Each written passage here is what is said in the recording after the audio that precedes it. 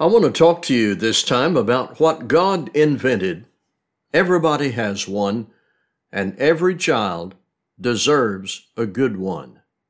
God invented, everybody has one, and every child deserves a good one. Fathers. The Hebrew writer said in Hebrews 12 and verse 9, "We have had human fathers who corrected us, and we paid them respect." Jesus said in Matthew 7 verse 9, "What man is there among you who, if his son ask for bread, will give him a stone?" Luke 1 in verse 17 says, "John the Baptist came in the spirit and power of Elijah to turn the hearts of the fathers to their children." To Christian men who are listening and who are fathers, do you want to be a better father? From God's Word, would you consider these things? First, take Ephesians 6 and verse 4 personally.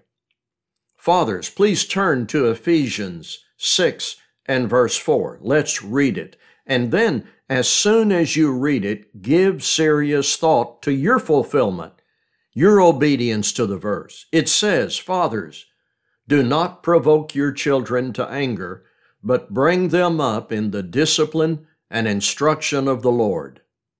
Read the verse, then let your first thought be about yourself. Fathers, are you living by this standard? Can you look at yourself in the mirror with confidence?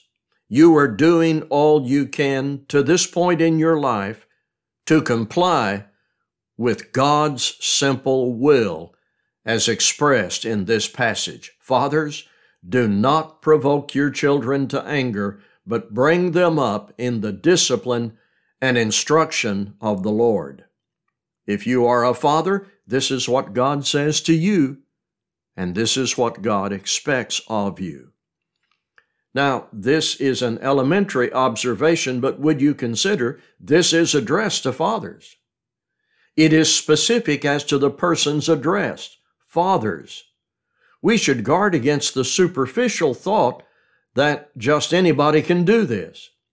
It doesn't serve us well in our families to think, well, as long as the children are looked after or cared for by somebody, it doesn't matter who does it. Oh, it matters. And while there is a powerful role for mothers taught in the Bible, we must come to this verse and face who the apostle addresses in this verse, fathers. Do not provoke your children to anger. Some translations have the word wrath. Fathers, this is a prohibition given by God. God is saying, don't do this. Do not provoke your children to anger. I know sometimes the easiest thing to do in raising children is the worst choice.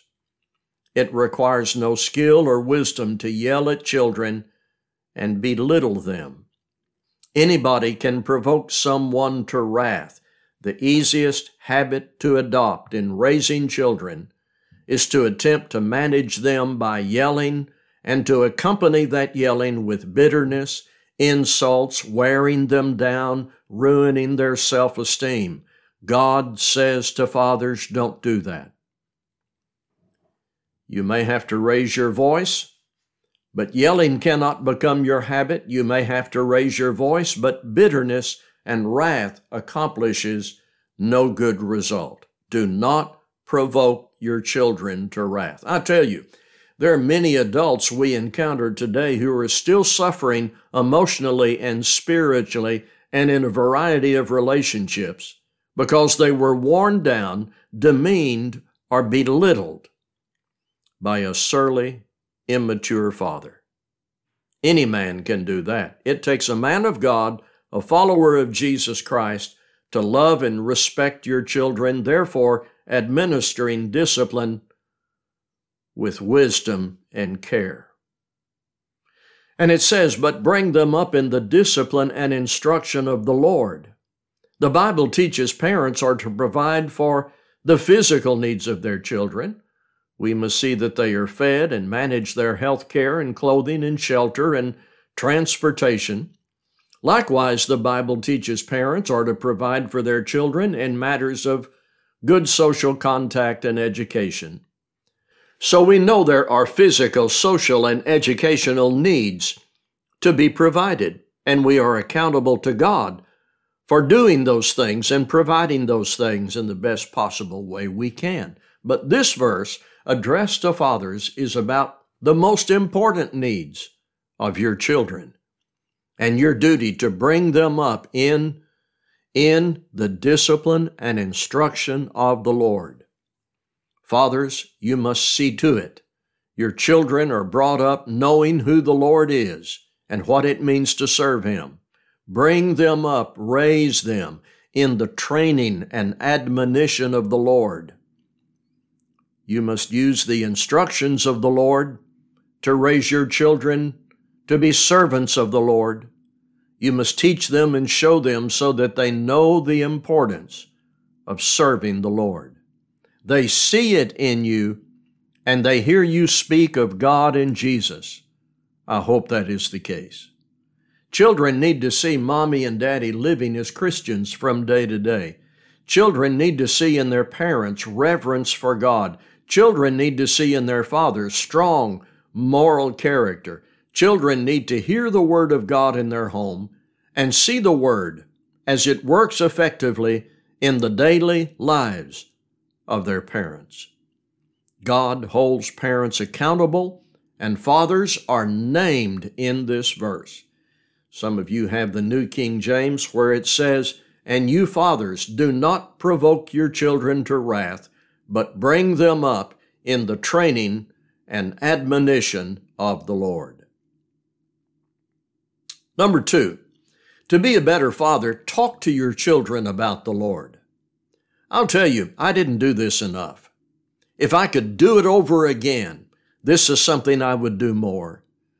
And I don't mean preaching to them, talking with them about the Lord. That can be so important, so memorable to your children when they reflect back later in life on those times when you talk to them about their future spiritual health. Fathers, turn to Deuteronomy chapter 6. I'm going to read verses 6 through 9. You can pause the recording, pick up your Bible if you need to. Deuteronomy 6, 6 through 9. And it reads this way: "And these words that I command you today shall be on your heart. You shall teach them diligently to your children, and shall talk of them when you sit in your house, and when you walk by the way, and when you lie down, and when you rise. You shall bind them as a sign on your hand, and they shall be as frontlets between your eyes. You shall write them on the doorpost of your house and on your gates." These are the words which Moses spoke to all Israel. He said to them, "You shall love the Lord your God with all your heart, with all your soul, and with all your strength." And then he said, "Teach your children these things. Teach them diligently." They need to see these things. Talk about these things when you sit in your house with your children. Moses said, "Teach your children well and use conversation as a means of that instruction." Now, still in Deuteronomy chapter 6, join with me down at verses 20 through 25. Deuteronomy 6, 20 through 25. "When your son asks you in time to come, 'What is the meaning of the testimonies and the statutes and the rules that the Lord our God has commanded you?' then you shall say to your son, 'We were Pharaoh's slaves in Egypt, and the Lord brought us out of Egypt with a mighty hand. And the Lord showed signs and wonders great and grievous against Egypt and against Pharaoh and against all his household before our eyes. And he brought us out from there, that he might bring us in and give us the land that he swore to give to our fathers. And the Lord commanded us to do all these statutes, to fear the Lord our God for our good always, that he might preserve us alive, as we are this day. and it will be righteousness for us if we are careful to do all the commandments before the Lord our God as He has commanded. Well, that illustrates when your children ask about the meaning of your commitment to the Lord, when your sons and daughters want to know why, what's the background, when they inquire, use that as an opportunity. Fathers, you can use conversation and questions to bring your children up in the nurture and admonition of the Lord. Psalms 44 in verse 1, we have heard with our ears, O God, our fathers have told us the deeds you did in their days, in days of old. There are many great opportunities for parents to instruct their children in the ways of the Lord. At meals where the family is together, long trips or brief travel time in the car after listening to a live stream like this, before and after worship, times of family Bible reading and prayer, funerals, weddings, the Lord's Supper, baptisms. Fathers, use conversational opportunities to bring them up in the nurture and admonition of the Lord, to be certain they are informed, that they know what it's all about to serve the Lord. Number 3, love your wife. Fathers, this time turn to Ephesians again. Ephesians chapter 5 this time. Again, I want to recommend as soon as you read this passage, your most immediate thought needs to be, does this describe my relationship to my wife? Ephesians 5, 22 to 33. Wives, submit to your own husbands as to the Lord. For the husband is the head of the wife, even as Christ is the head of the church, His body, and is Himself its Savior. Now, as the church submits to Christ, so also wives should submit in everything to their husbands. Husbands, love your wives as Christ loved the church and gave Himself up for her, that He might sanctify her, having cleansed her by the washing of water with the word, so that He might present the church to Himself in splendor, without spot or wrinkle or any such thing, that she might be holy and without blemish. In the same way, husbands should love their wives as their own bodies. He who loves his wife loves himself. For no one ever hated his own flesh, but nourishes and cherishes it, just as Christ does the church, because we are members of His body. Therefore a man shall leave his father and mother, and hold fast to his wife, and the two shall become one flesh. This mystery is profound, and I am saying that it refers to Christ and the church. However, let each one of you love his wife as himself, and let the wife see that she respects her husband. Yes, I know this passage speaks to wives and talks about Christ and the church, but right now we're talking about husbands. And husbands are brought up here, and specifically husbands who are fathers that we are addressing in this recording. One of the most valuable things you can do as a father is to be a good husband. One of the most valuable things you can do as a father is to be a good husband. Children know it, and they take confidence and security in the close relationship to their parents. Everybody knows this. When there is indifference or conflict between the parents, the children are hurt.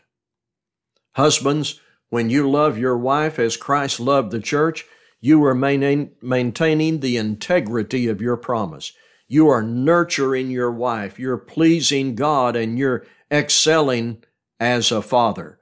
Love your wives just as Christ also loved the church and gave Himself for her. Charles Shedd wrote, a father's first responsibility to his child is to love his wife. Woodrow Wilson said, "I'm sorry for the men who do not read the Bible every day. I wonder why they deprive themselves of the strength and of the pleasure." Brethren, if you want to know what a real man is, let God tell you, not the world. If you want to know what a real man is, let God tell you, not the world. We need men in such a time as this. We need men who are thoroughly convinced of the power and grace of God. We need men who are reverent and obedient to God, who know Jesus Christ, who read and study the Word, who pray and lead their families in prayer. We need men who are consistent in character, faithful in attendance, useful in the Lord's service, role models to younger men. We need men who can develop into deacons and elders and preachers. We need men wives can depend on, children can love and honor, men who lead and guide in the pathways of righteousness. We need men with the courage of John the Baptist, the patience of Job, the steadfastness of the Apostle Paul, the fervor of Peter, the love of John. You see, God made fathers. Everyone has one, and every child deserves a good one. Thank you for listening.